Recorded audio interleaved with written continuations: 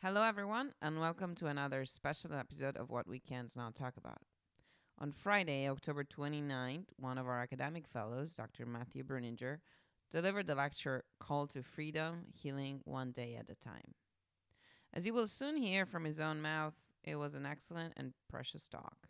Once again, UT students who gathered at the University Catholic Center for this talk had the opportunity to listen to a scholar who did not only enrich their intellects, but help them dive a little deeper into their own lives, focusing on their well being as whole persons. This is what we hope you will all be able to do while tuning in, getting your coffee, or enjoying your morning walk. Dr. Berninger, as mentioned, is one of our academic fellows, which is one more reason to donate to AI and support their work. He is assistant professor of psychology at Franciscan University of Steubenville. He received his psychology master in clinical psychology from Baylor University, as well as an MA in theology from Ave Maria University. His research interests lie generally in psychology of religion. In particular, he is interested in how churches perceive and address mental illness, God attachment, religious and spiritual struggles, clinical disorders, and implicit and explicit attitudes toward God. His current research includes looking at the relationship between religious spiritual struggles and well-being in adolescents, the effects of perceived parenting style on religious spiritual struggles, and comparing the predictive validity of implicit and explicit attitudes toward God on various outcome variables. When not teaching or researching, he enjoys fishing and hiking in the mountains of Pennsylvania with his family and his newborn child. Enjoy this episode, share it with your friends, and remember to support the Austin Institute. Thank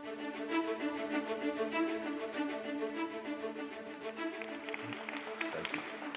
Would you guys, it's going to be an intimate affair tonight. And so would you guys move up? I know it feels so, if you're concerned about health or COVID, or you can stay in the back. But for those who aren't, if you move up, part of it is my voice. Since I got off the plane in Texas, my voice dropped like 2 octaves. Like, this is not my normal voice. So you're getting a talk on healing tonight from like a jazz singer, or from Bane from Batman, right? Okay, so we're going to talk about healing tonight. We're going to talk about healing our life's wounds.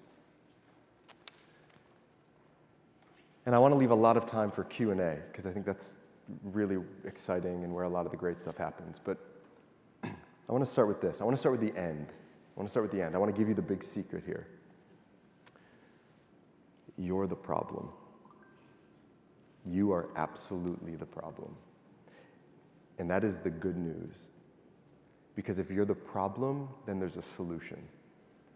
But if life's the problem, if the problem is we got to get life to be the way we want it to be, you're in trouble.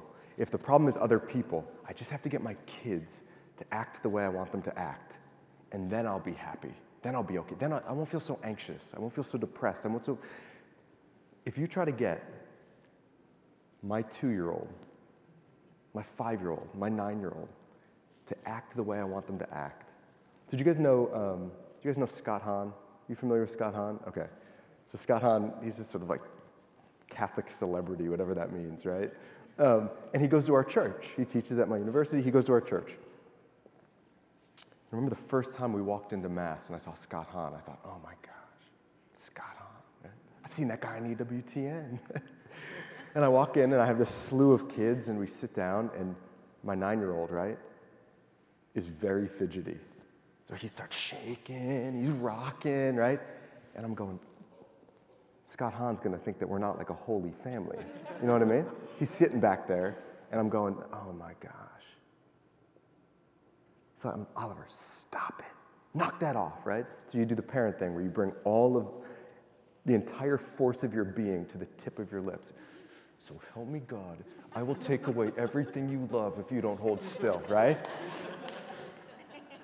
He's 5. He's a 5-year-old. He can't do right? And so my 9-year-old daughter at the time, she's playing with their hair, and I'm like, Amelia, fold your hands. Scott Hahn is watching, right? Look, my point is this. If you need to get people to act the way you want them to act in order for you to be happy, you're in trouble. Life and the people in it will rarely act and behave the way you want them to or think you need them to. If that's the problem, you're going to be miserable and hurt for the rest of your life. But the good news is it's not. You're the problem. And we're going to talk about that today. But above and beyond the fact that you're the problem, here's what I want you to hear if I forget to say it. That God is utterly obsessed with your liberation. God is utterly obsessed with your freedom. Okay. I've just handpicked a couple of sort of the healing passages from Scripture, but he was wounded for our transgressions, crushed for our iniquities. Upon him was the punishment that made us whole. By his bruises we were healed. Then they cried to the Lord in their trouble, and he saved them from their distress. He sent out his word and healed them. He heals the brokenhearted, and he binds up their wounds. We hear Jeremiah say, "Heal me, O Lord, and I shall be healed. Save me, and I shall be saved." Jesus said to them, "Those who are well have no need for a physician, but those who are sick, I've come to call the righteous, not the righteous, but sinners." And we have this beautiful quote from St. Francis, not St. Francis, Pope Francis, in which he says, "I see the church as a field hospital. It's useless to ask a seriously injured person if he has high cholesterol or about the level of his blood sugars. You have to heal his wounds. Then we can talk about everything else. Heal the wounds. Heal the wounds." Healing is so important, y'all, because it's incredibly hard to hear God's voice. It's incredibly hard to see the will of God in your life when you view life through the lens of your hurts and your wounds. When all of those other voices that come out of our wounds are spinning in our head, you're fat, you're ugly, you're stupid, nobody will love you. Look at you. You're not good enough, you're not valuable, when those voices are chattering in our minds, it's incredibly hard to hear the voice of God. We must heal the wounds, because then we can begin to see accurately what the Lord wants for our life. We can begin to hear the Lord's voice in our life. But healing is so crucial, it's so fundamental, and it's deeply embedded, deeply embedded in the Lord's plan from us. From the very beginning, right after Adam and Eve sin, we have what's called the proto-evangelium, the first gospel, the first good news. Well, what could possibly be the good news? Adam and Eve have just sinned. They've just been kicked out of the garden. And the proto-evangelium, the first good news, is God says, "I will put enmity between you and the woman." He says, "I'm going to take care of this." He's utterly obsessed with our liberation. And we see this over and over throughout the Old Testament. He brings the Egyptians out of slavery. He's constantly bringing his people out of bondage. The bondage of other nations and the bondage to their own sinfulness. And finally, in Christ, we have the ultimate liberation, right? The ultimate wound, the deepest wound we have, fundamentally is original sin. It's a wound that cuts to the very heart of the human person. We are born into this world separated from God. That is the deepest wound. And through our baptism, right, that wound is healed. We're given divine life within us. We become participants in the divine life. But I want to talk tonight more about sort of the emotional and psychological wounds that sort of flow out of and the effects of original sin, if you will. So look, we have a problem in the church, and this is the problem. The problem is most of us are fakers. We're pretending. There's a universal cover-up going on. If I looked at how many of you guys have Instagram? Raise your hands if you have Instagram. Seriously, raise your hands high. Don't be ashamed. Just raise your hand. Yeah, okay. I bet if I went on your Instagram page, I would see these beautiful manicured photos, right? Right? Girls' night in UT, right? You and the boy, you're getting a pump on in the gym, looking like life is great. We had a moment that captures what I'm talking about here. We were living in Houston, which is, I think it's like hell on earth, actually. It's so hot, it's so humid, everything is so far away, it's so expensive. Okay, I'm living in Houston, it's Easter time. My wife is 8 months pregnant, so we have 3 kids, she's pregnant with the 4th. And the Bruninger family, we are not a morning people. My people are not morning people, right? And so it was Easter morning, we wake up, it's slow going, we're trying to get out the door to 11 o'clock Mass. We go to this parish that's 45 minutes away. Everything's 45 minutes away in Houston, right? We go to this parish, so we have to leave at some ungodly hour. And I'm like, guys, come on, we gotta go. Somebody help, put the baby shoes on. Who's got Oliver? Oliver, stop touching, right? Oliver's the fidgety one. Oliver, stop touching that, right? Asher, come, we can't eat chocolate. Buddy, there's a fast. You have to fast before, okay. So I'm feeling rushed. So, babe, you can't try another outfit on. That outfit's fine, right? Never, gentlemen, never, ever comment on what your wife is wearing as she's getting ready if she's 8 months pregnant and you're trying to get out the, right? Oh, you think this is easy? You think this is easy? Nothing, right? I'm like, oh God. So I've stepped in this, right? It's chaos. We get out the door. I'm going, guys, let's go get in the van. So now I'm getting short with people. I'm feeling, let's go get in the van. Stop in the van now. And my wife goes, we need an Easter picture. I'm like, babe, we don't have time for an Easter picture. She was like, we need a picture. I was like, oh my gosh, okay, everybody, come on, get up against the tree. So they're getting up against the tree. I'm setting the camera up on the phone, on the windows to the car, right? I hit the timer, I run over, smile, right? We smile. I check it out. Oliver's eyes are closed. I'm like, child, if you don't get this next one right, you're not sleeping here tonight. Right? Go back, hit it, come back, smile, click. And it was like the stars aligned. It was a fantastic picture, right? The kids are all smiling, they're snuggled in against us. I got my arm around my wife, the sunlight's hitting her belly. It's like, and so on the way to Mass, she puts it on Facebook. We go to Mass. Mass was beautiful. We get out of Mass. I open up Facebook. The picture's got like 250 likes, right? Which for the Bruningers is a lot. I don't know what kind of numbers y'all are pushing, but for us, that's a lot, right? Beautiful family, so radiant, such holiness, right? All these comments of people. Guys, like I was screaming at my kids. Like half a second before the picture was taken.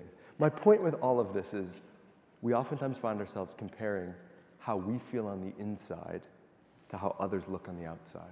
And the problem with the church, one of the problems with the church is we are deeply, deeply, deeply hurt and wounded.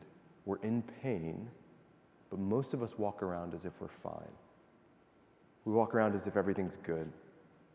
We walk around like we're not carrying deep wounds and hurts and insecurities and fears within us. And because of that universal cover-up, because we're pretending that we're not hurt, we oftentimes serve as a barrier to our own healing. And why do we pretend? Well, sometimes we pretend because the thought of actually changing sounds painful. The thought of looking at ourselves and doing that work sounds painful and arduous. Other times we don't change because we don't actually know that we're wounded. We've adopted a personality, a way of being, that we say, this is just me, right? Just who I am. And our entire personality is actually a response to our hurts and wounds. So we may not be aware that we're actually hurt or wounded. A third reason is because I think many of us intuit, rightfully, that the church is the place of healing. We think to ourselves that in this church, in these sacraments, I can be healed. And so we come to the sacrament, and we receive the Eucharist, and we're still hurt and wounded. And we go to confession, and we confess, and we're still wounded. Week after week, year after year, we avail ourselves of the sacraments, and we don't seem much better than we did when we started. And so, We pretend like we're better. We pretend like we're okay. Because it's hard, it's embarrassing to say, hey guys, I keep going to the Eucharist. Anyone else not getting any benefit out of the Eucharist? That's a tough one to say out loud, right? Hey guys, I'm gripped by fear and anxiety. I'm having panic attacks. Go to the Eucharist. Nothing's happening. Anyone else in here? Nobody says that, right? We just pretend like we're doing well. How you doing? Oh, good. Praise God. Bless you, right? We pretend. How do we get hurt? How do we get wounded? You were created to be unconditionally loved. You were created by a God who is in his very nature love. Deus caritas est, God is love. And you were created in the image and likeness of a God who is love. You were created to receive love and to give love. And so our wounds arise when we fail to be loved the way we were created to be loved. That's what a wound is. A wound is failing to be loved the way we were created to be loved. Or being blocked from loving others the way we're created to love others. But our wounds arise from a failure of love. Okay, so what is love? Who can tell me what love is? My man in the pink shirt. Selflessness? Okay. Give me more than that. So I'm going to go home. I'm going to take that definition. I'm going to go home tomorrow to my kids, right? And I'm going to love them. Selflessness. What's that mean? Okay, putting their needs before mine, putting their well-being before mine. Okay. What do they need? What do my kids need? Basic needs. Okay. Like what? Food, shelter. Love. Oh, tricky. Okay, yeah, so certainly some part of love is providing for the well-being, the goods, the needs of my kids. The question is, what are those needs? They need food, they need shelter, okay. Right now, if that's the definition, I'm doing awesome. Because they have food, they have shelter, right? What else? Sacrificial. It's sacrificial, okay. That's true. These are all marks of love. There's sort of a standard definition. Do you guys know this? Have you heard this sort of standard Catholic definition of love? Do you know it? To love is to will the good of the other person, right? And part of that is something like wanting to meet their needs, right? Their genuine needs. To will the good of the other person.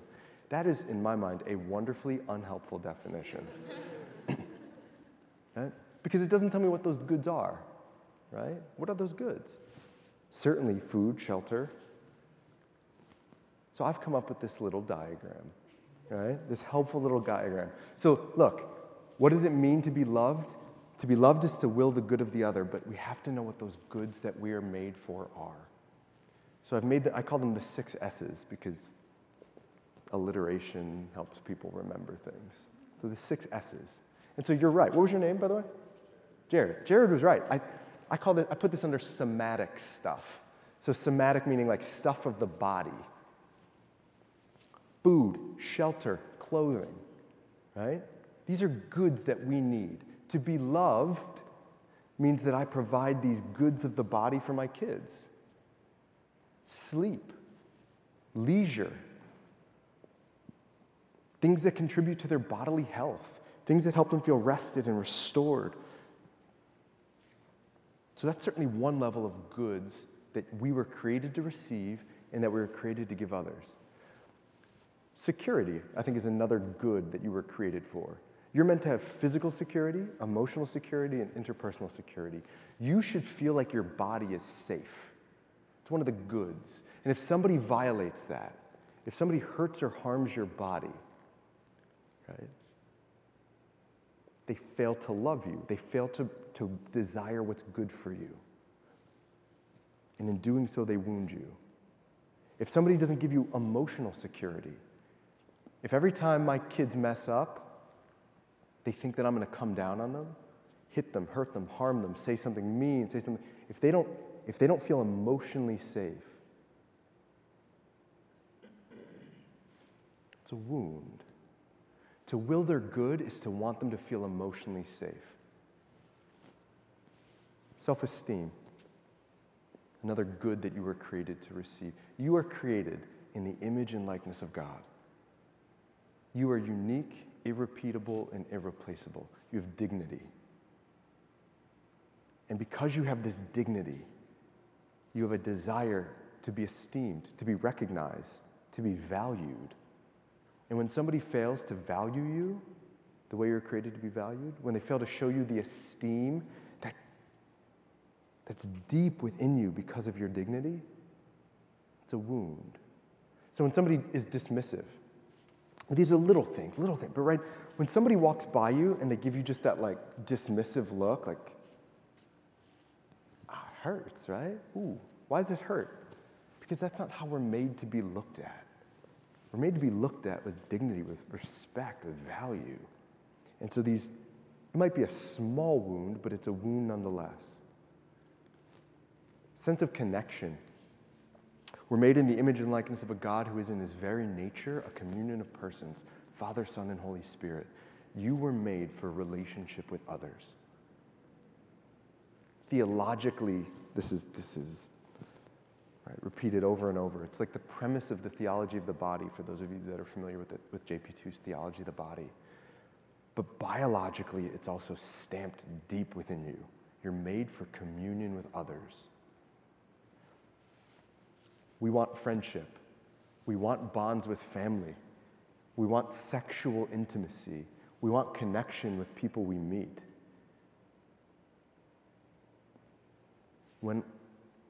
This is why I think divorce is such a wound, because it violates our sense of connection. We want to feel connected to mom and dad. Fundamental. And when dad leaves or mom leaves or the family gets fragmented, it breaks that deep good that we were created to experience. Self-excellence. We want to be great at things. We want to be really good at things. We want to be excellent. This is what virtue is, right? Virtue is excellence in the powers of the soul. We are created to be virtuous. And in being virtuous, that's where our happiness is. But virtue is about excellence, y'all. We want to be excellent. We want to approach a task and be good at it. And when somebody gets in the way of that, or when life gets in the way of that, when somebody fails to recognize that in us, it's a wound. Lastly, self-transcendence, sense of higher meaning and purpose, connection with the divine. When that is thwarted, when we don't experience a deep sense of purpose or meaning or connection with the divine, I also put things like justice up here, things that go beyond us. When my sense of justice is violated, right? It harms, it's a wound. So to love is to will the good of the other. What are the goods that we should want for other people? These things. I should want you to have adequate food, shelter, bodily autonomy, emotional safety. I want you to feel connected to people. I want you to feel excellent. I want you to feel valued. I want you to have a sense of meaning and purpose.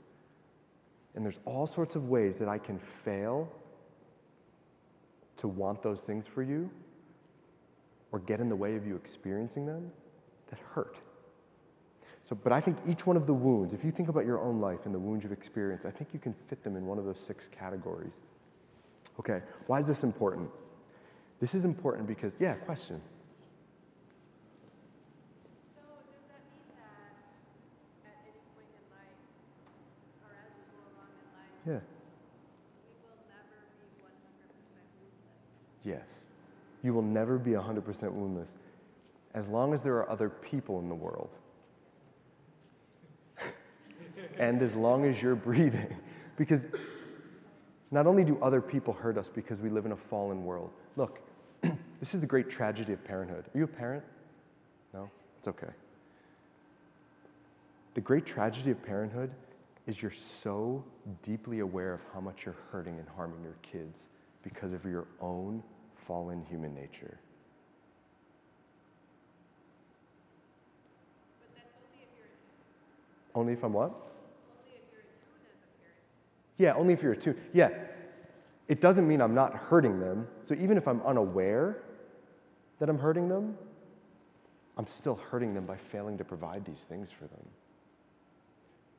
Right? And by the way, being misattuned or unattuned to kids is in itself a wound. So there's something in human development, the psychology of human development, called attachment. This is really big. For those of you that are going to be mothers, this got really popular in some Catholic mom circles a while back, attachment parenting, right? And so all these ladies were like, we do attachment parenting. And what they meant was like they wear their baby all the time and they're like constantly touching their baby and co-sleeping with it. If you want to co-sleep with your baby, co-sleep with your baby. I don't care, right? If you want, but that's not what attachment actually is. Attachment means being attuned to the needs of your child and responding in a consistent and empathic way. Attachment means seeing what they actually need and saying, I hear you, I see you. You have a voice you have a voice that resonates with me. And I respond consistently and empathically. And true attachment communicates safety, felt safety. And so, even being misattuned to a child, right? You were meant to have somebody want to know you deeply, to be attuned to you. And so I think that harms their sense of connection. This is where I would put attachment. So the misattuned parent still wounds their child because they're not seeing them as they were meant to be seen, not connecting with them on the level they were meant to be connected with on. But yet we're always, this side of heaven, y'all, we're going to be hurt. We're going to be hurt.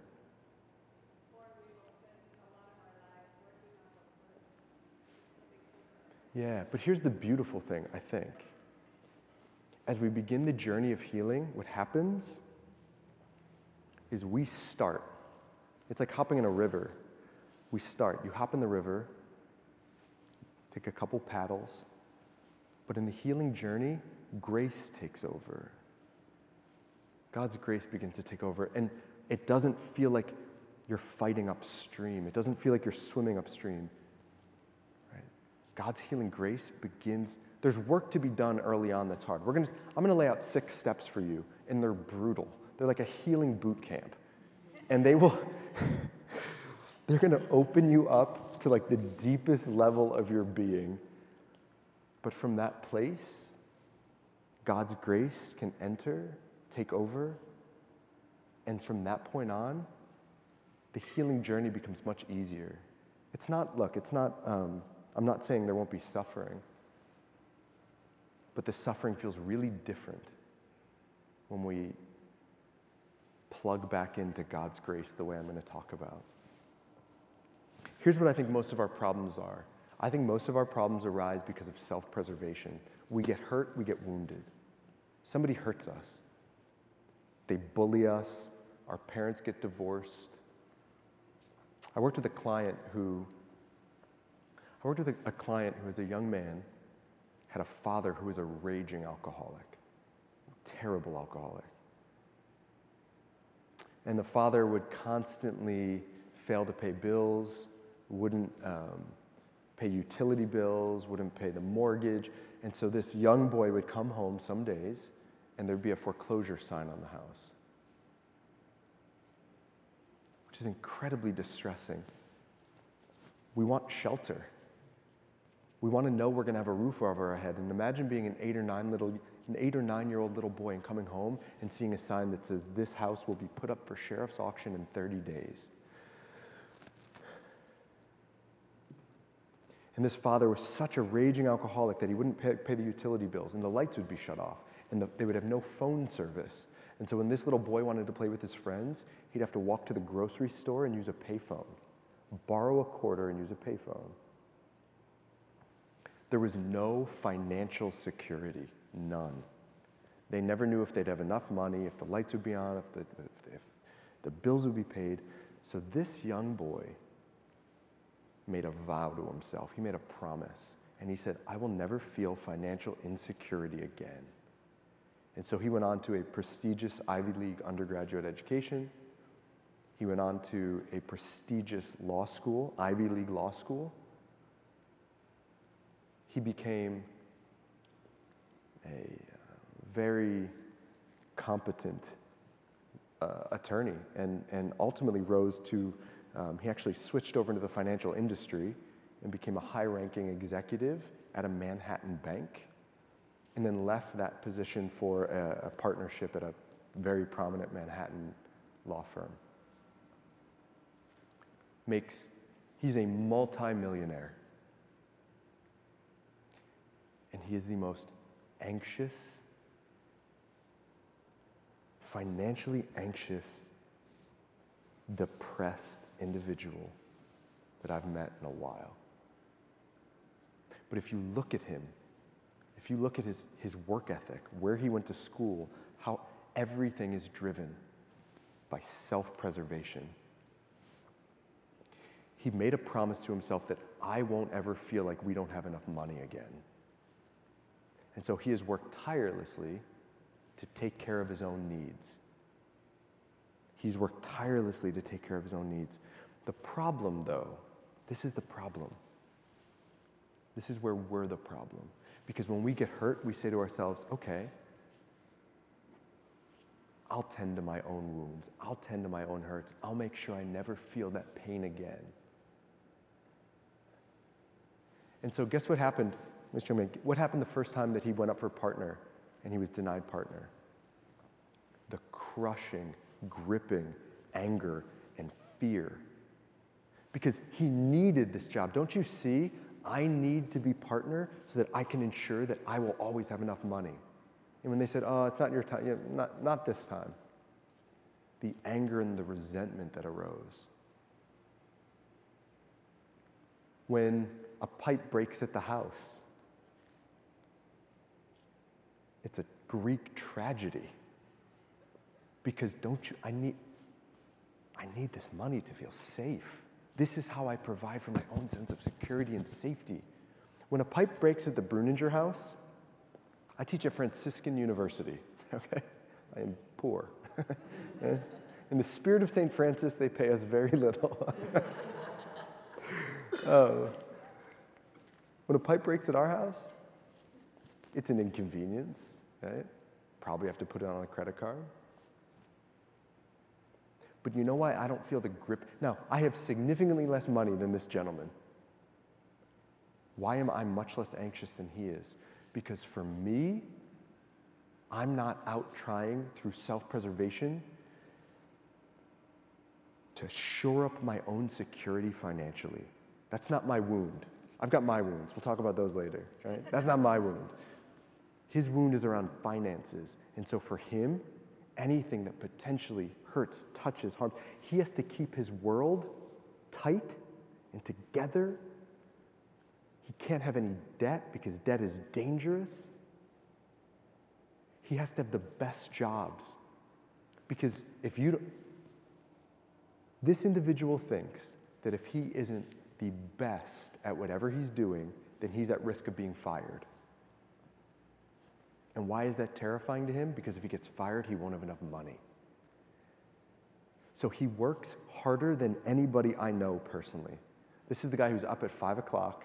He's at work by 6:30. He works till 7, 8, 9 o'clock at night. Works Saturday and Sunday. Does he love working? Does anyone love the law that much? No. He doesn't love working. You know what he's doing? Self-preservation. He's trying to keep himself safe. He doesn't want to feel the wound. And we do this all the time. We do this with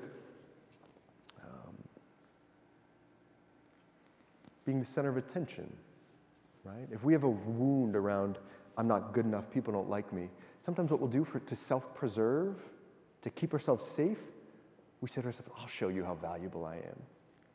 And we work really hard on being the center of attention, showing everybody how great we are. I don't mean to brag, guys, but I just got a 96 on my physics test. How'd you do? No, sorry. Yeah, no, how'd you do? Oh, 80? I'm sorry. You'll do better next time, right? The person who's always constantly kind of showing how great they are, how valuable they are, how self-preservation. The problem with self-preservation is that it sets us up to be hurt again in the future. Self-preservation sets us up to be hurt again in the future. When we're guarding against our own wounds, we put ourselves in positions to be hurt by others. So, one of my wounds, one of my self-preservation strategies that comes out of a wound, I want to feel respected, particularly by people in authority. Right? And so, Scott Hahn. Let's go back to Scott Hahn, hypothetically. Let's go back to Scott Hahn. Actually, this was true. Why did I feel so anxious going to Mass every Sunday with my family? I felt so anxious going to Mass because here are people in authority, people at my university who are prominent, who are well respected, and I need you to like me. I need to get you to like me. Because if I get you to like me, I'll feel safe, I'll feel secure. It won't touch that wound of mine that I'm not good enough. And so self-preservation. See, when I'm at work, I can do self-preservation really well. I walk up, I pick a topic that you're interested in, right? I see Scott Hahn's wearing a Pittsburgh Steelers hat. I'm like, Scott, man, how about those Steelers this weekend, huh? Golly, really put a hurting on, Cleveland. Whew, what a game. Yeah. Right? Oh, did you just put a new book out? Gosh, I really loved your last book, man, right? I'll get to know him, I'll cozy up next to him. Self-preservation. I need to feel respected and liked by people in authority over me because of my wounds. So at work, I can do this. But it's much harder to do it with 6 kids, right? Because those little, we're in a church, right? Those little guys, right? They just never seem to quite act and behave the way I need them to act and behave to impress the people I want to impress, right? So my 14-year-old's sitting there at Mass, right? He's 14. He's just sitting there picking his cuticles, right? I'm like, buddy, it's the consecration. Come on. Scott Hahn is behind us. Scott Hahn wrote a book called The Lamb's Supper. You know what he loves? The Eucharist. You know what you're doing? Embarrassing me. So I'll go, buddy, you're not going to play video games when we get home if you can't pay attention. And he's like, so now I'm harming my relationship with my kid, right? Because, by the way, why am I correcting him? Am I correcting him because I love him so much and I want what's good for him? No, I'm correcting him out of fear that if he doesn't look the way I want him to look, people who I respect won't respect me, right? Because of my wounds. And then I go back into work on Monday. I go up to Scott. I'm like, hey, Scott, how about those Steelers, man? And he totally ignores me. He's busy. He walks by. He goes, oh, hey, Matt, right? Walks by. And I go, oh, no, he doesn't like me. Oh, my gosh. Oh, what could I talk to him about that I like? What could he, oh, gosh.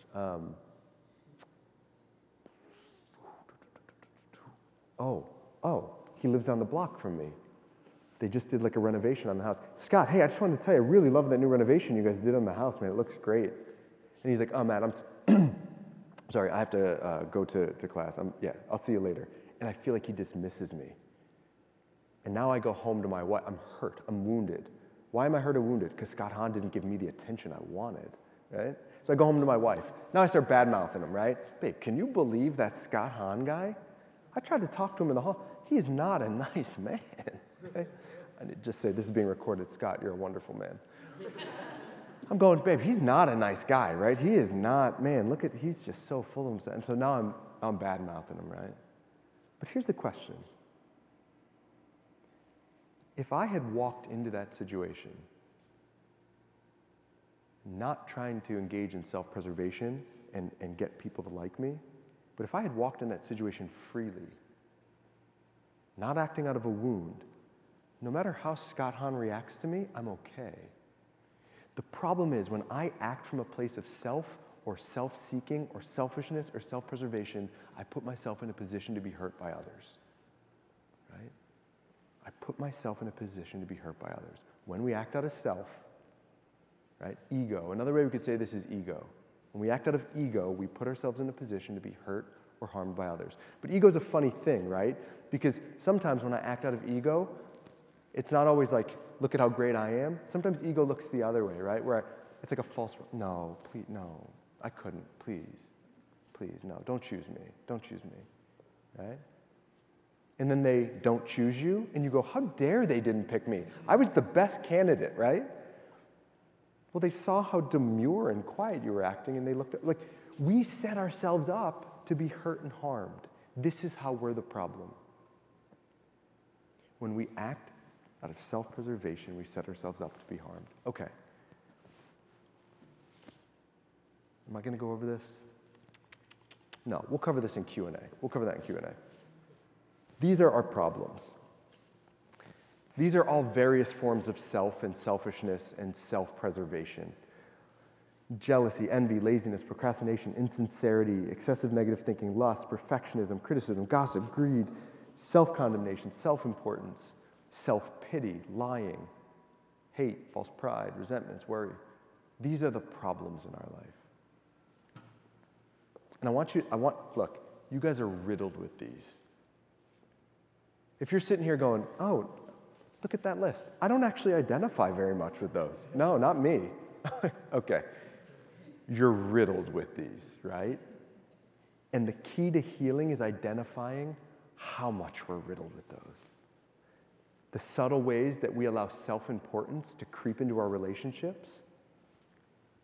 And then when somebody doesn't acknowledge how important we really are, I get hurt.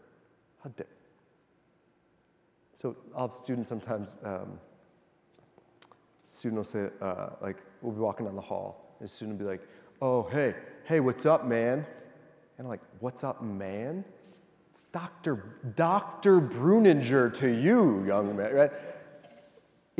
Let's say self-importance is my defect of character, the thing I really struggle with. When a student says, hey, what's up, man? I feel hurt. I've set myself up through my own self-importance to feel hurt by others when they don't give me the respect I think I deserve. Impatience, right? With kids, this one's so prominent. Right? It's so prominent. But even like road rage or things like this. Road rage is partially about self-importance, though, too. What's the first thing you think? I was in the car. This is, just so you know who I am. Like, I'm not pretending to be. Like, I was in the car, I don't know, a year ago, driving back with the kids. We're coming back up from Texas, and somebody cut me off, right? And you know what my first thought was? Like, who do you think you are? Like, how dare you cut me off? And you know what my first behavior was that followed that? It's the middle finger out the window, right? My wife was like, what are you doing? The kids were like, Dad, what are you doing? I'm like, I'm waving, son, I'm waving, right? Why do I get so angry when somebody cuts me off? What is road rage about? Self-importance. It's about ego. It's about me. How dare you cut me off? Well, like, why shouldn't they cut you off? Who are you, right? By the way, you know what I do too? I leave the house at the last possible minute, leaving no time to have any inconvenience, and then when life happens, I go, look at this. This is ridiculous. If you'd only learned to drive. Well, what if I had left the house 10 minutes early? Didn't I actually set myself up because of my laziness and procrastination to feel angry on the road? If I left 15 minutes earlier and somebody cut me off, I'd be fine. I leave actually 5 minutes late, speeding, they cut me off, and I'm filled with rage. Is the problem the old lady? Or is the problem me? Because I'll justify all day. Well, that's ridiculous. She shouldn't have made a left-hand turn in it, right? I get all self-justification-y, and the problem wasn't the old lady. The problem was I was procrastinating. I didn't leave the house until after I should have, and I set the world up to disappoint me and make me angry. Does this make sense? What happens most of the time when I feel hurt is I've set the world up to hurt me. I've set the world up to hurt me. And what I want to do in healing is I want to identify all the ways that I constantly set the world up to hurt me. Okay? 2 types of healing. First, let's give a definition of healing. What is healing? Healing is having the freedom to love the way God created us to love. That's when you can say you're healed. You've been healed when you can love the way God created you to be loved. I think there's 2 types of healing. There's the type of healing where God removes our wounds. He removes those difficult and traumatic images. He takes away the bad feelings and the distressing feelings. That's like a healing from removal. He removes those difficult, painful, and bad feelings, thoughts, etc. And that happens. That happens. It absolutely can happen. But there's another type of healing too. And St. Paul is the model of this. You guys remember that story of St. Paul? St. Paul says, I had a thorn in my side. You guys ever have a thorn? So I live in our backyard, we have a hawthorn tree. And the story about the hawthorn tree is that it's the tree that they use to make the crown of thorns for Christ, these big cranking thorns. And my kids step on them regularly. And it's like watching a hot sword be stuck into them. I mean, they just scream. And it's given a total new meaning to sword in my flesh. So now I feel like I know what St. Paul's talking about. He's got a thorn in his flesh. Painful. Painful. And so we ask the Lord to remove it. Lord, take away this pain. And does the Lord heal St. Paul? No. This is St. Paul, by the way, right? This isn't like St. Paul saw the risen Christ. He knocked off his horse on the road to Damascus. He sees the risen Christ. He's counted as one of, this is the most St. Paul is so radical. He's imprisoned for Christ. He's chained. He's shipwrecked. And he is a holy man. He says, Lord, take this away. Doesn't do it. So he asks the second time, Lord, take this thorn away. Doesn't do it. Third time. This isn't some schlep. This isn't, right? This is St. Paul. Lord, take it away. No. So did the Lord leave St. Paul unhealed? I don't think so. I think that St. Paul was in fact healed. Because most of us have thorns, right? Our thorns. I'm not good enough. Think about all those statements. I'm not good enough. I'm not lovable. I'm not valuable. I'm ugly. I'm stupid. I'm fat. Right? We have all these thorns, these painful thoughts and memories, feelings. And what we do is we spend most of our life trying to orchestrate life so that it doesn't touch our thorn.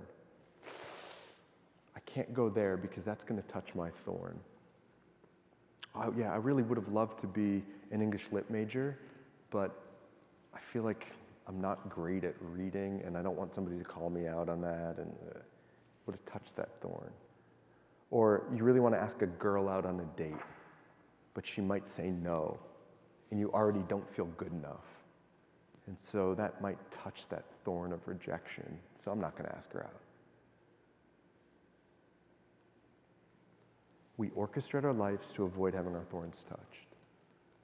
And so because we do that, we can't go where the Lord is calling us, because that might touch our thorn. Sometimes we'll take the long way. Like the Lord's calling me over there, so I'm like, yeah, I'm coming, Lord. I'm just going to go this way, because that way hurts. And sometimes we go in a totally different direction because where the Lord is calling us will hurt. But here's why I think St. Paul was healed. St. Paul was healed precisely because he was given the freedom to go wherever the Lord called him, despite the thorn in his flesh.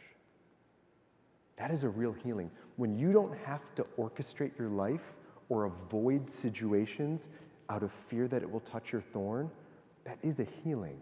You're free. I'm not free when I have to avoid having my thorn touched. I am free when I can go exactly where the Lord calls me and bring my suffering with me. And this is what St. Paul does. And there's debate, right? There's debate over what that thorn in the flesh is. Some theologians think it might be lust, right? Imagine, let's say hypothetically that it was lust. St. Paul struggled terribly with lust. And the Lord says, hey, buddy, we're going to Rome. I'm calling you to Rome, son. Like, filled with pagan prostitutes. Paul's like, can't go there, Lord. Got my lust thorn here, right?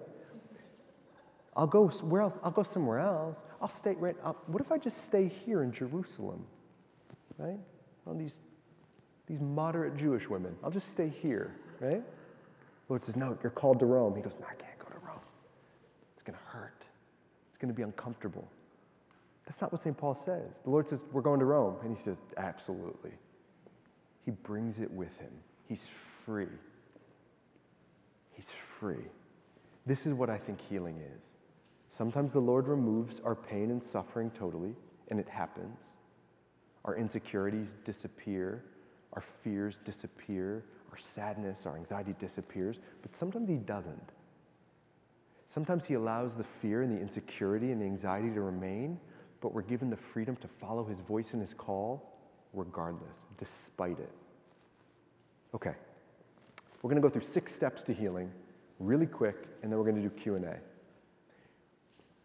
Step 1. The first step, I think, in healing is you have to admit that you have a problem. You have to humbly admit that there's an issue. We have to stop playing pretend. We have to say, you know what? I am incredibly insecure. I don't feel like I know who I am. I don't feel like I have it all together. I'm not nearly as confident as I project.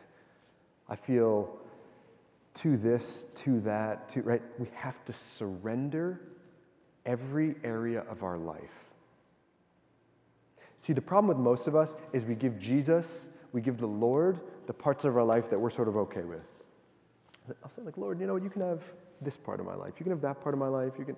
I'm going to hold on to this. Right? You can have these parts. Step 1 is we surrender everything. Everything. And we say, Lord, I'm yours. Any aspect of my life. I'm hurting. I'm in pain. I have wounds. For my parents, it is not hard. You could have great parents, and it is not hard to rattle off 10 wounds like that with great parents, right? And most of us have, like, mediocre parents, you know what I mean? Like, I know my parents love me, and the wounds are, right? They're there because they're imperfect people, and they're wounded, and they act from their own wounds. So I have to acknowledge it, despite how successful I am. Look, I'm a doctor. I have a doctorate in psychology, by the way. I thought psychologists weren't supposed to be wounded. I thought we were supposed to kind of like have the market on health and healing and right? We have to surrender everything to the Lord and admit that we are hurting and broken and in pain. Okay, that's step 1. By the way, this scripture passage, those who abide in me and I in them bear much fruit, because apart from me you can do nothing. We have these parts of our lives that we keep separate. And what I'm asking you to do is surrender everything to Christ. All of it. Your relationship with your parents, your relationship with your kids, if you have kids, your relationship with your friends, your sexuality, your sense of meaning and purpose, your identity, all of it. Surrender it all. But this line, because apart from me you can do nothing, that is like, I think sometimes we want to think like Jesus was kidding, right? That's strong words from the Son of God. When we don't give him the entirety of our life. Like, I'll tell you a part of my life that I've not let the Lord into is my health. So, my doctor told me like 2 years ago, I went to get like just some blood work done, and he's like, your cholesterol's 258. He's like, that's incredibly high. I don't know, you guys, that's very high. He's like, you need diet and exercise. He's like, do you exercise? No, I don't exercise. He's like, well, like, what kind of foods do you eat? Like, what's your diet like? I'm like, I have a pretty good diet. I have a pretty good diet. I'm not. He's like, well, why are these numbers so high? And I was like, well, I have a bowl of ice cream every night. Every night. We went to this restaurant last night, and the ice cream portions at nice places are like this. It was literally, I mean, 2 scoops of ice cream. One was like that, the other was, I mean, they're that big, right? That is a spoonful of ice cream, okay? I eat ice cream by the half gallon. I have 6 children, and at the end of the night, I need a break. Dad needs me time, and I need joy. You know what I mean? Like, I've just put a 2-year-old in bed. We have a 10-week-old that's like still up. We've got a 5-year-old that's, like, my 5-year-old is so adorable. He talks so much. He's so adorable, but he's a talker. And then the 14-year-old is like coming into himself, and he needs, like, I have to teach him to shave and like how to shower again, like regularly. I asked him the other day, I said, Asher, when was the last time you showered? And his response was, I don't know. Like, that's horrifying, son. Get in the shower, right? By 9:30 at night, it feels like such a feat of life to like have everyone in bed that I need some joy. So I go down and get, every night, I get ice cream, every night. And I've done this for the past, 5.5, 6 years, every night. Bowls of ice cream. And sometimes I'll melt marshmallow on top. I'm not kidding. I'll take like melted marshmallow, put it on top, crush graham. I'll do like a s'mores. I'll make my own s'mores sundae. So yeah, I don't know why my cholesterol is so high, doctor. Life's a mystery, right? Who knows how science works? Okay. My cholesterol is still, like, you know what I haven't done, guys? I haven't given that part of myself to the Lord. You know why? Because this sounds so ridiculous.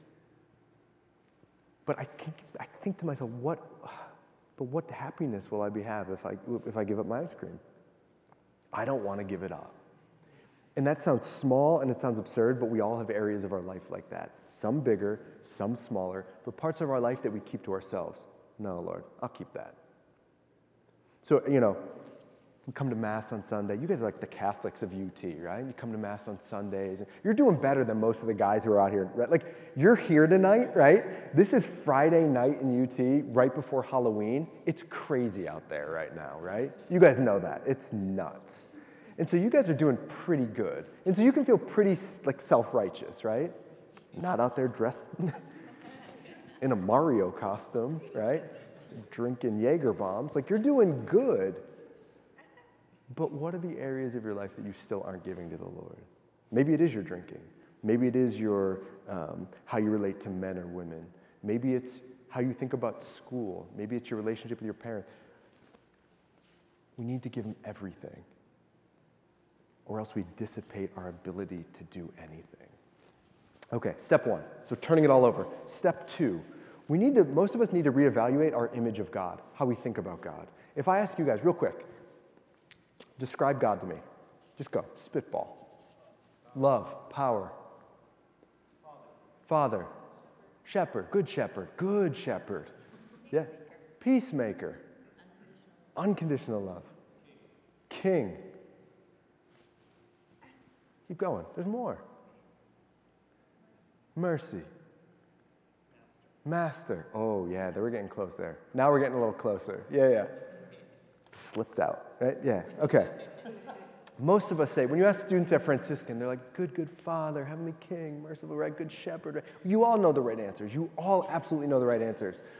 If I could crack your chest open and look at your hearts, we start to think something much more like Master, Taskmaster, Rule Maker, Judge. We're like, God, He's just love, y'all. But like inside, I'm panicked that He's got His finger on the smite button waiting to freaking get me. Like, you know what I mean? So the answer up here very often is different than how we experience Him. In psychology, we call this the difference between God image and God attachment. God image is what you know about God, what you've learned about God. And you all have the right God image. Congratulations, right? You all give the right answers. God attachment is how you feel about God. Does he give you a feeling of safety and security? Or do you have an anxious attachment? When I think about God, in times of threat or distress, do I turn to God and feel like, So the other night, my 2.5-year-old cries out in the middle of the night. She's had a dream about a monster, right? And I came in the room, and I said, hey, baby, I'm right here. She's crying out, Daddy, Daddy, Daddy. And I come in the room, and I said, hey, baby, I'm right here. You're okay. And she said, oh, Daddy. Right? I'm freaking bigger than monsters in her mind, right? And then she said, Daddy, come here, lay down. And she pulled the covers back, right? When I am around her and she feels afraid or scared, or she turns to me, she looks at me and she feels safe. And she even feels safe enough to lose her mind in front of me. Like, that is a form of safety and security. She feels safe enough to be herself in a moment. When Lucia is angry, she allows me to see that. It's actually a sign of insecurity in a relationship to hide how we're feeling. And we learn this from our parents, right? Unfortunately, my dad is a tough man. He's a big, tough man from inner city Philadelphia. And like, we were at a baseball game. He's probably, I don't know, he's 60 years old now, right? We're at a baseball game over the summer. Bunch of 15 college kids, drunk, yelling inappropriate things, and I've got the kids. And my dad looks at me and he goes, let's go. And I was like, no, Dad, I'm just going to ask them to knock it off. And he said, I can't say what he said. We are in a church. But he intimated to me that if they responded in any way other than with like, yes, okay, I'll be quiet, that the force of hell would be unleashed on them. I mean, that's what he said to me, but he used a whole bunch of words that people from inner city Philadelphia use, right? Okay, you get it. And I was like, oh my gosh. And luckily they were like, oh, sorry, I'm so sorry. And I wanted to say, you're so lucky. Like, you're so lucky you responded that way, guys, because Mick Bruninger was going to unleash the hounds of hell on you. So my dad was not great with emotion, particularly anger. So when I felt angry, if I started to raise my voice, my dad had this way of saying, Matt, enough. And when my dad said, Matt, enough, you stopped. You stopped. Like, you don't, when Mick Bruninger says enough, you don't, there's not like one more like, yeah, but, it's like you just stop, right? And so what I learned was that anger was not an okay emotion to show. So when I felt angry, I had to just like squelch it, crush it. I didn't feel safe and secure expressing anger in my relationship with my father. The difference between my dad and Lucia and my dad and my kids is I try to communicate to them that I'm big enough to hold all of you. You can be angry. It's okay. I can handle it. I'm a grown, big, mature adult. I can handle it. I try not to communicate that that's not okay here. Now, it is my job to help them figure out how to handle those feelings and deal with them in healthy ways and regulate their emotions. But the problem with most of us is we hide ourselves from God because we think that He doesn't want certain parts of ourselves. And we learn that from our parents. Very often, our attachment to God images our attachment to our parents. We tend to view God the way we view our parents. Here. And so in times of threat or distress, when you feel anxious or nervous or scared, if you wouldn't go to your parents, you usually don't go to God. At least not genuinely. You'll go to Him with something like, hey, Lord, yeah, I'm just feeling a little nervous. Okay, thanks for your help, right? Because you notice what you're supposed to say, but you don't crack open your chest to Him in security. You don't feel safe. And so what we need to do, most of us, is we need to break down how we feel about God. We need to get honest with it. And here's what I think we should do. Here's how I think we start to rebuild an honest relationship with God. The first thing we do is we think about the characteristics, the traits that we most need God to have for us right now. Not the ones that you know he's supposed to have. What are the ones that you need him to have? You know what Lucia knows about me? She knows Dad has what I need. So what do you need from God the Father? What do you need God the Father to have? Is it mercy? Is it forgiveness? What is the characteristic or traits that you need him to have? And I want you to start there. And just begin praying to God from that place, just under those characteristics. And then I want you to ask yourself this question: what do I need to hear God say to me? What do I need to hear God say to me? So I was doing this a couple months ago. Because I do this thing, right? I oftentimes feel like my life is performance, right? Teaching can feel a little bit like performance. And so all day long I'm teaching, you feel, right? Okay. But I realized my relationship with God felt like performance. He was one more person that I had to impress to make sure I got tenure, kept people's respect, blah, blah, blah, blah, blah, blah, blah, blah. And so I was praying with this, and I said, what do I need to hear God say? And the answer was, you don't have to perform for me. And I realized that for the past few months, my relationship with God had been a performance. Well, what does a good Catholic do in prayer? I'd pray the rosary. Not that the rosary is bad, right? If you want to pray the rosary, pray the rosary. But I was praying the rosary because I thought that's what good Catholics do. It wasn't out of love. It wasn't out of a deep desire to connect with the Blessed Mother. It was a performance. And I think most of us are not in an authentic relationship with God. And we need to start fresh. We need to start anew. And God can handle you saying, God, I just need you to be mercy right now. I just need to get to know you as merciful. I need to hear you say to me that I'm enough, or that I'm lovable, or that I don't need to perform. But I want you guys to start praying and building up an authentic relationship with God as you need him to be. And I have utter confidence, I know that might sound crazy and heretical, but I have utter confidence that from that place, as you get to know the Lord, he will reveal himself to you, and he will bring you along the path of the truth that he is. But most of your relationship with God right now, I think, is actually not with a God as he is. It's with God as your parents are. It's with God as your friends are. It's not with God as God is. Okay, second step, because look, you're not gonna crack open your chest in these next 4 steps and reveal your deepest, darkest wounds if you think God is a master up there and you're the slave. You know how many slaves were honest with their masters? I could really use a drink right now. Super thirsty here in the field, right? Like, nobody cares, right?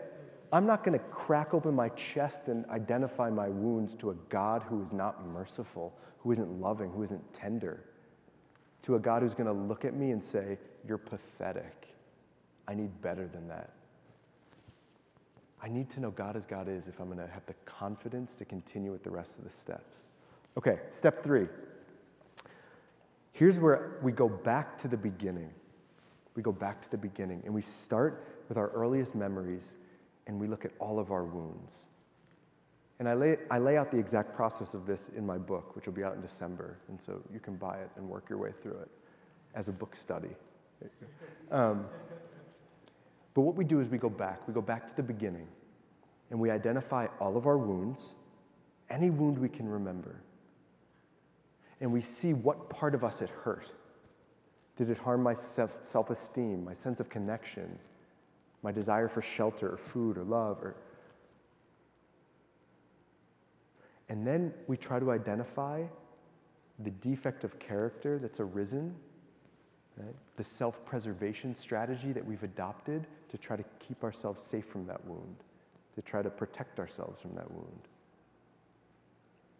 And we go through our life meticulously and painstakingly trying to identify our part in everything that has happened. What is your part? What is your part? So let me give an example of how something like this works. So when I was 4 years old, my biological father left. Right? He left. And I had this belief, this false belief. Now that's painful. When a parent leaves, it's painful. But I adopted this false belief that I wasn't lovable enough to keep him around, and that if I haven't had a father, then I won't be able to be a father. And so for years, my anger at him burned really strongly, really, really strongly, until I went through these steps.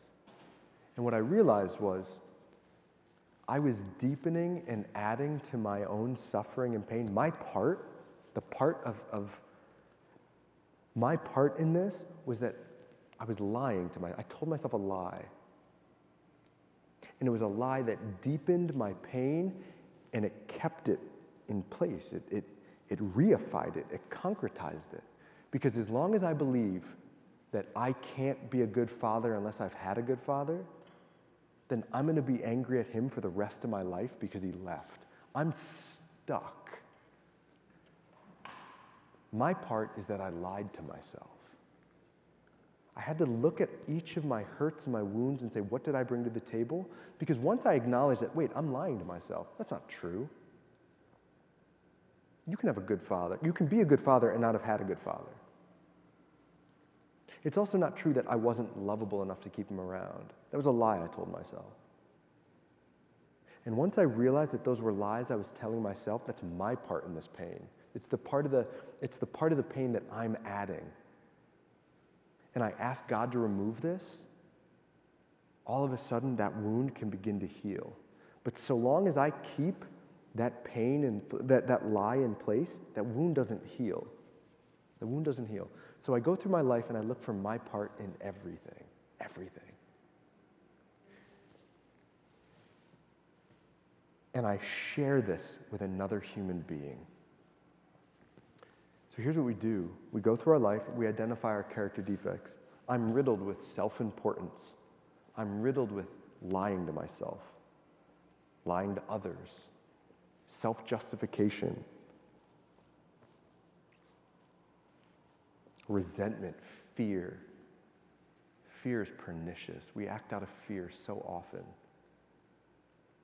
And when I act out of fear, I set myself up to be hurt and to be angry and to be anxious. Because if you don't do exactly what I need, I'm not going to be okay. So I look for my part in all of this, and I admit it to somebody. You know what this is like? This is like a big general confession. You look at all of the ways that you've been selfish and self-seeking and egotistical and dishonest, and you admit it to somebody. From the beginning of your life to where you are now, a big confessional dump, right? Get it all off your chest.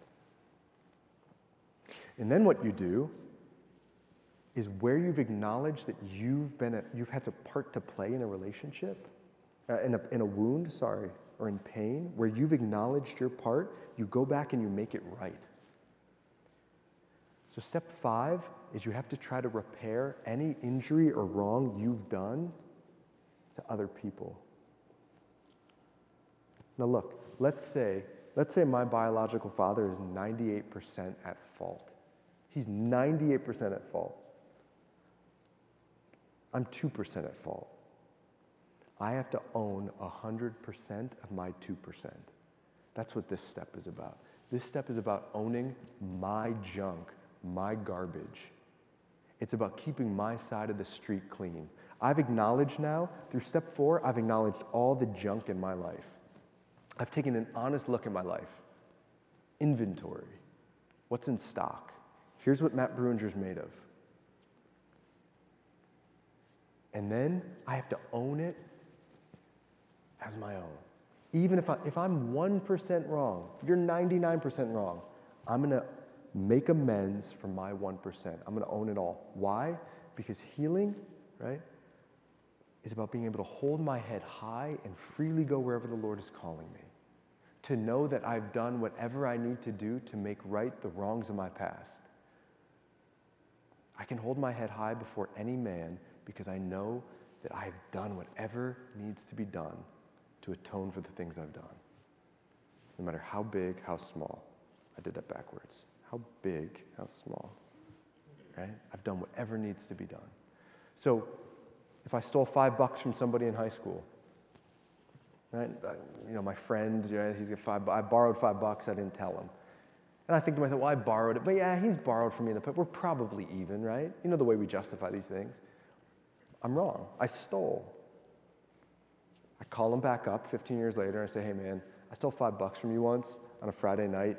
You didn't know it. I owe you $5. The check's in the mail. Like, whatever I have to do. I remembered one time I vandalized some property. I think the statute of limitation is passed now, so I think we're good. But I vandalized some property. And I forgot that I did it, right? And like 15 years later, I remembered. And so I called the place up and I said, hey, look, 15 years ago, I vandalized some property. I'd like to know how much the sign costs so that I can pay you for it. And the guy was like, well, we got a new sign. We got a metal sign. We don't even have that wooden sign anymore. Probably because idiots like me kept vandalizing it, right? We got a new sign. Don't worry about it. And I was like, well, look, no, can you estimate how much this sign might have cost? I'd like to mail you a check for that. And you can use it however you want. Right? It was a Boy Scout camp. You can use it however you want. I make right the wrongs of my past so that I can hold my head high before anybody. Last step, and this is what, I'm going to wrap up with this. I'm going to wrap up because I talk a lot. I come from a group of Irish women who just talk. They talk. They're talkers. My people are talkers. I want to say this. This is ultimately about conversion. It's about radical conversion. It's about taking the parts of our heart that are still stuck on keeping ourselves safe, doing what we want to do, and it's about recognizing them and turning those parts of ourselves to God, to Christ. And in step 6, we adopt a new disposition. We wake up every day and we say this, God, I'm totally yours today. Do whatever you want with me. I will go anywhere, I will do anything, I will say anything. But give me what I need to do that. And so if you need to have your fear of not being good enough removed, then God will take it. If that's what's blocking you from being of service to Him, He'll take it. If your fear of not being lovable, of being, right, to whatever, your insecurities, your self-righteousness, your false pride, whatever is blocking you from being of service to Him, He will remove so long as you are ready and willing to do whatever He asks. And so this is the exchange I make every morning. I was driving down here tonight, right? And I called my wife, and I was like, I don't know, babe. My in-laws are from this area, and they were going to come down and listen to this. And I was like, babe, I'm feeling a little nervous. Like, I don't want your mom and dad here. Like, I'd like my in-laws to like me. I don't want them to hear this. And she's like, don't feel nervous. She's like, Matt, it's not about you. It's about carrying God's message. And I was like, oh, yeah, that's actually the topic of my talk. Right. Oh, yeah, babe, that's what the whole book's about. Yeah, right. It's not about me. When I walk into this situation thinking, I want you guys to like me, I want my in-laws to like me, I want to be impressive, when it's about me, then all of a sudden when somebody's not paying attention, I'm going, oh God, what? Maybe they don't like me. Maybe I'm not doing good enough. Maybe this is, right? I start to get anxious. I start to get fearful. I start to get resentful. I start to get angry. When it's about me, you guys never act the way I need you to act. Somebody stands up and I'm like, not exciting enough to keep you in your seat, right? How dare you, right? When it's about me, the world makes me feel anxious, angry, and depressed. But my wife reminded me, it's not about you, Matt. You have one simple task, to carry whatever message God wants you to carry tonight. And then when that's the purpose, when I walk in here with that intention, I don't feel anxious. I don't feel angry if somebody stood up and left. If 15 of you stood up and left, I would carry the message to the 2 of you that stayed. It's fine, because it's not about me. Most of our hurts, most of our wounds, most of our anxiety, our worry, our sadness is caused because we're starting each day thinking about ourselves and what we want and how we want it and what we need. And we're not starting the day saying, God, I'm yours. I'll do anything. I'll say anything. I'll go anywhere. My sole purpose is to carry your love, your patience, your kindness to others. That's it. That's all I have to do today. And if you like me and think I'm cool, great. If you don't, great. Right? If you think I'm smart, wonderful. If you don't, I'm okay. Because my purpose isn't to impress you or make you think I'm smart, or my purpose is to carry a simple message. And when I do what I think God wants me to do each day, I'm less anxious, I'm less irritable, I'm less discontent. It's about conversion. Here's the analogy, and then I'm really going to stop talking. The analogy is this. Any gardeners in here? Anyone garden? People don't garden in their 20s. That's right. Why would you? You're college kids. College kids don't garden. But you guys know what gardening is? Okay. So a greenhouse. Imagine a greenhouse, a beautiful, clean greenhouse. And inside are these beautiful, my favorite flowers are dahlias. I love dahlias. Imagine these beautiful dahlias in there. And you've got the sunlight shining in through this clear glass, and the dahlias are thriving. Now, I want you to imagine that each one of your character defects, your fear of not being good enough, fear of being too ugly, fear of being unimpressive, each fear you have is like black spray paint on the greenhouse. All of your self-importance, black spray paint. All of your self-pity, poor me. Oh, poor, people don't like me, poor me. Black spray paint, right? You're lying, black spray paint. Your greed, black spray paint. Lust, black spray paint. Before you know it, the greenhouse is covered in black spray paint.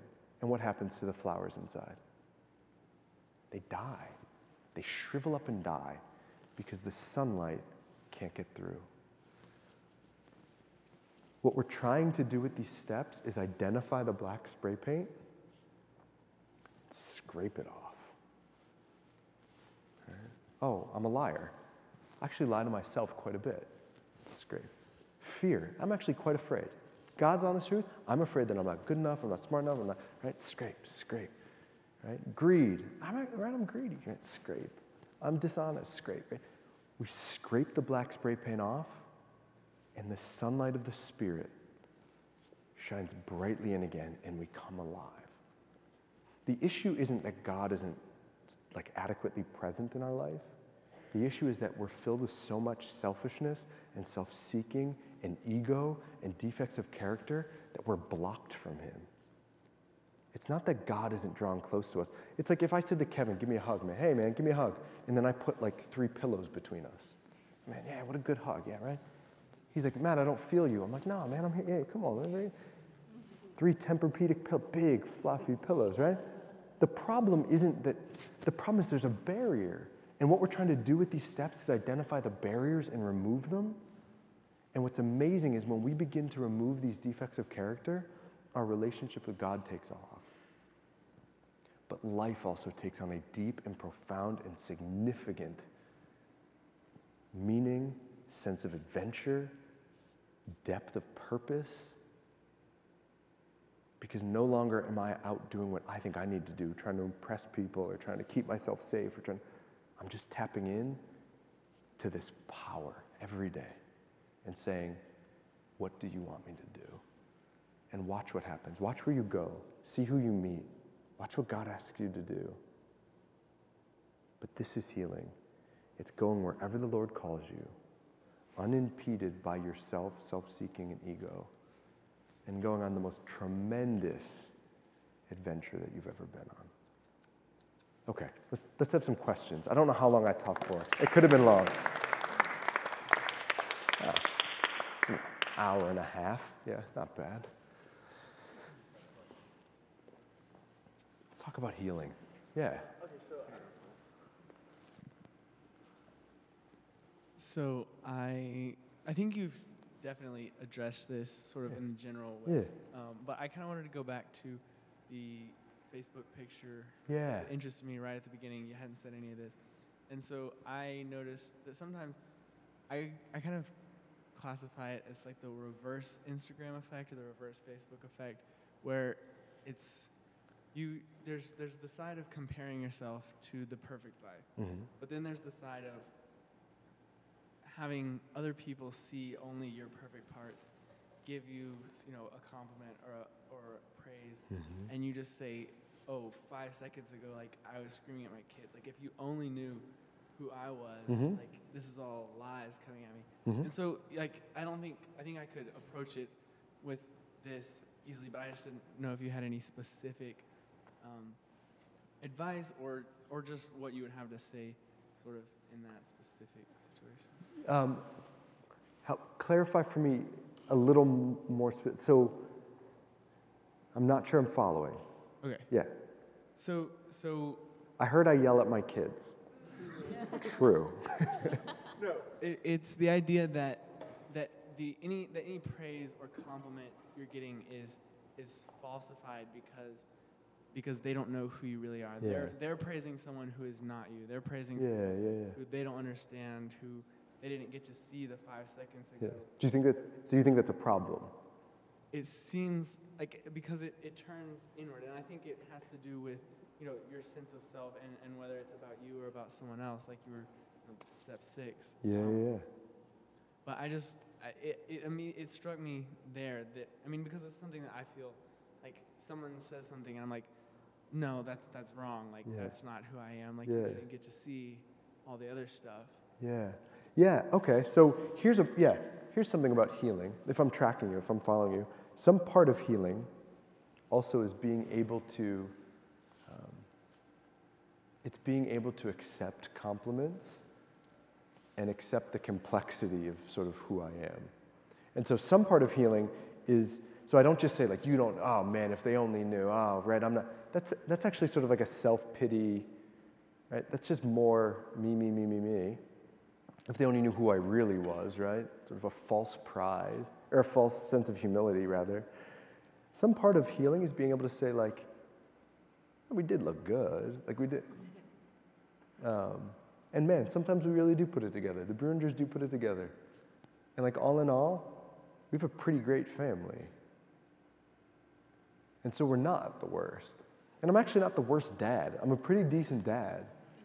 And I'm pretty attentive, and it's being able to be, humility, right, is about honesty. Healing is about being humble and being able to be honest with who I am. And so it would be a lie for me to be like, I'm the worst parent. If you only saw who I really was, that wouldn't be true. That's not true. I'm like a decent dad. But it would be equally false to say like, this is, look at the Bruingers, we got it all together. And so I think, at least my experience is healing is about learning to hold that stuff, the good and the bad, in truth. And to not get caught up in the stuff that I know is an exaggeration. So I'll have students say like, Dr. B, you just must be I saw you with your kids at Mass. You're such an amazing father. And I'm like, that's not true. That's not true. You know what I mean? But I'm a good dad. I am a good dad. And I appreciate, so I can say from where I think I can say, you know what? I appreciate the sentiment. And I'm a good dad. I'm a decent dad. But then I don't get caught up in the overly negative either and be like, no, I'm the worst. Right? The self-flagellation. Like, if only I was like St. Joseph. Or like, I'm not. Right? Like, that's true. I'm not either, but I'm trying. So here's what I think it's about. It's about progress, not perfection. And being okay with that I'm a man making progress. I'm not terrible. I'm not great. I'm probably better than average. But learning to be honest with myself and hold the good and the bad. Because I get in trouble when I think too black and white. I'm either a great dad or a terrible dad. No, I'm like, and I do much better when I get sleep. I'm like a better dad when I get rest, right? And so like, to be honest about that, when I'm tired, I'm kind of grumpy and I can be prone to being impatient. But yeah, I think anytime we overly reflect on ourselves, the goal is to sort of decenter and think about ourselves less. Yeah. Mariana. we don't have a lot of time, but I think a short question that Yeah. would have to do. I really like the way you introduced by saying that many of us, the one that have faith, come to God thinking that the sacrament should be fine, right? He should do the magic. Yeah. We had a lecture with Professor Pakalok on the soulmates myth about marriage, and I think that the importance of what you just said in working on ourselves and on healing is because even if we were to take for a second God out of the picture, I think that most of us are waiting for someone to solve that problem. At some point, there will be that special friend or that special significant other that will just see through all these things, and the way he or she will say, "I like you."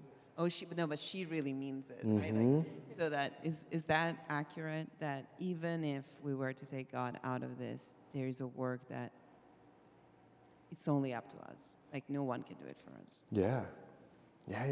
But, okay. Yes.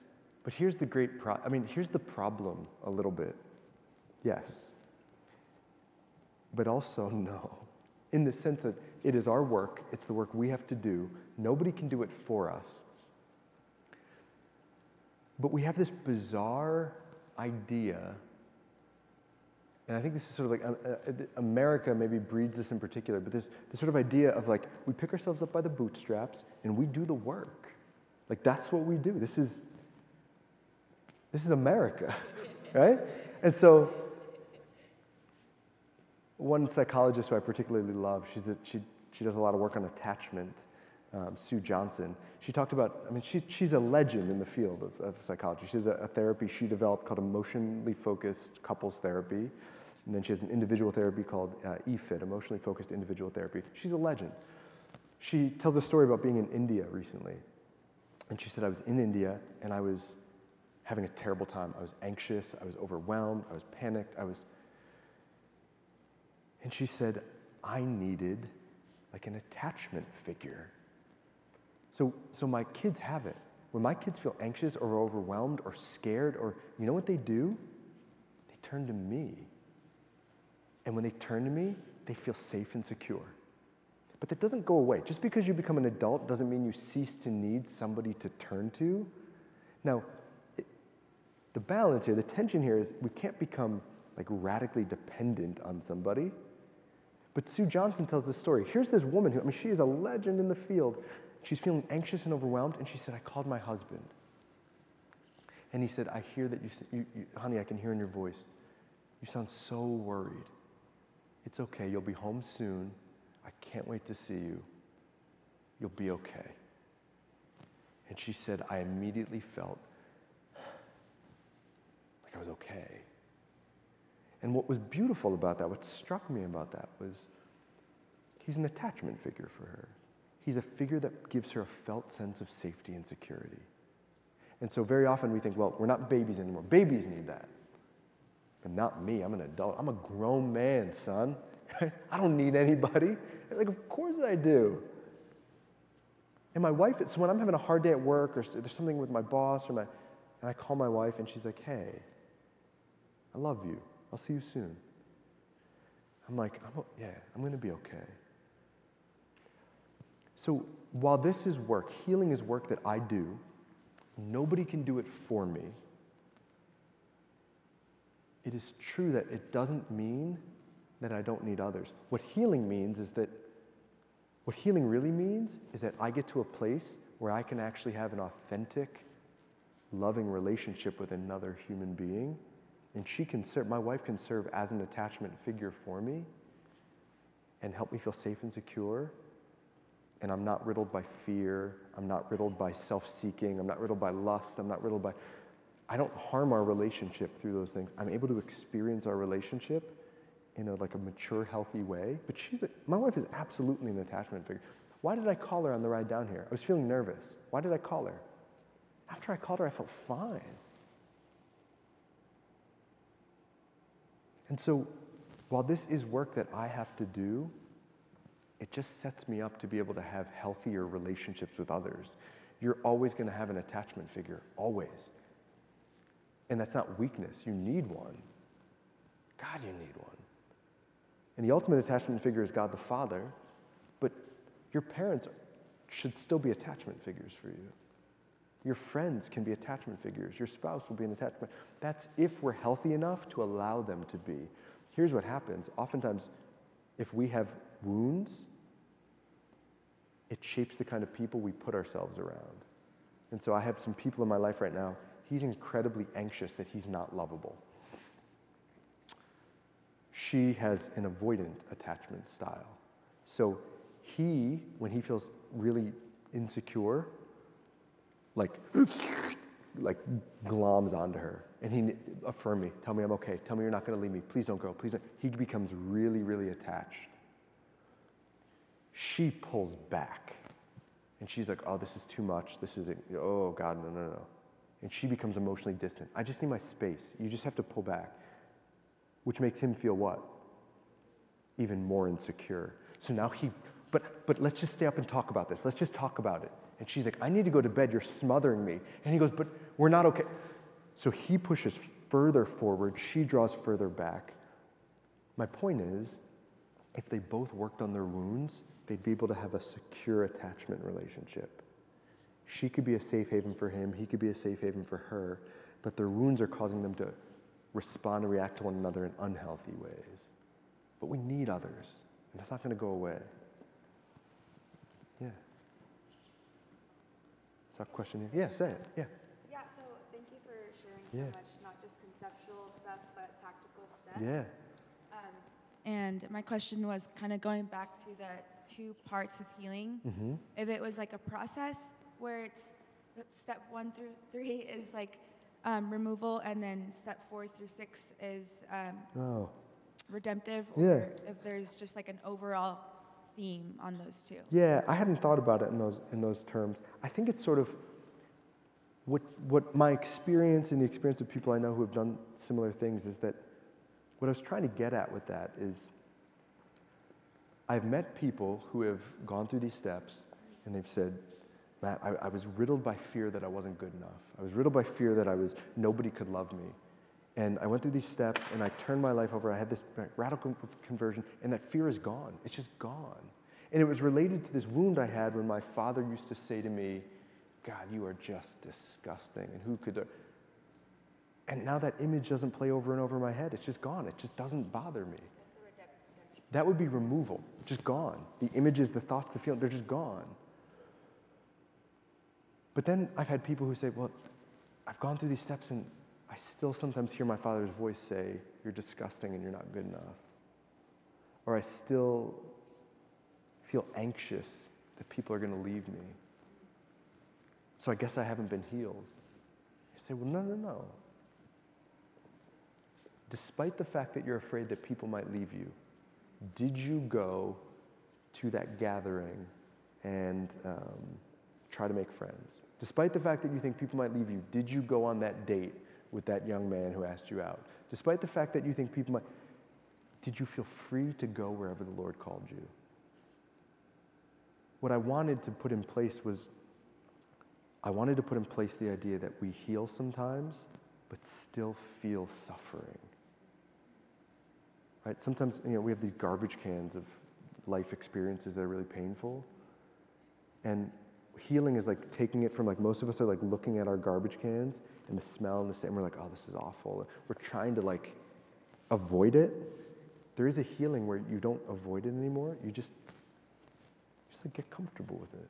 Like, oh yeah, there's my insecurity creeping up again. I'm still gonna go to that party and try to meet people, but there's that old voice that says, you're fat, no one likes you. I mean, I'm still going, but sometimes it creeps up. We learn to be comfortable and not enslaved by our garbage. Like sometimes there's things we can't put down. There's deep. The old tape plays over, the old wound, or the old image. That's okay, because what matters is, am I still free to go where the Lord is calling? And that's what I call the redemption wound. God buys it back. And the beauty of that, by the way, is oftentimes when God doesn't remove the wound, when he doesn't take the image or the pain he uses it in us to serve others. So there's this beautiful line in Alcoholics Anonymous So these are like, imagine like these drunks, these heroin addicts, these crackheads. There's a line in there where they say, it's called the promises, the 9 step promises. It says, we will not, no matter how far down the scale we've gone, we will not regret the past nor wish to shut the door on it. We will see how our experience can benefit others.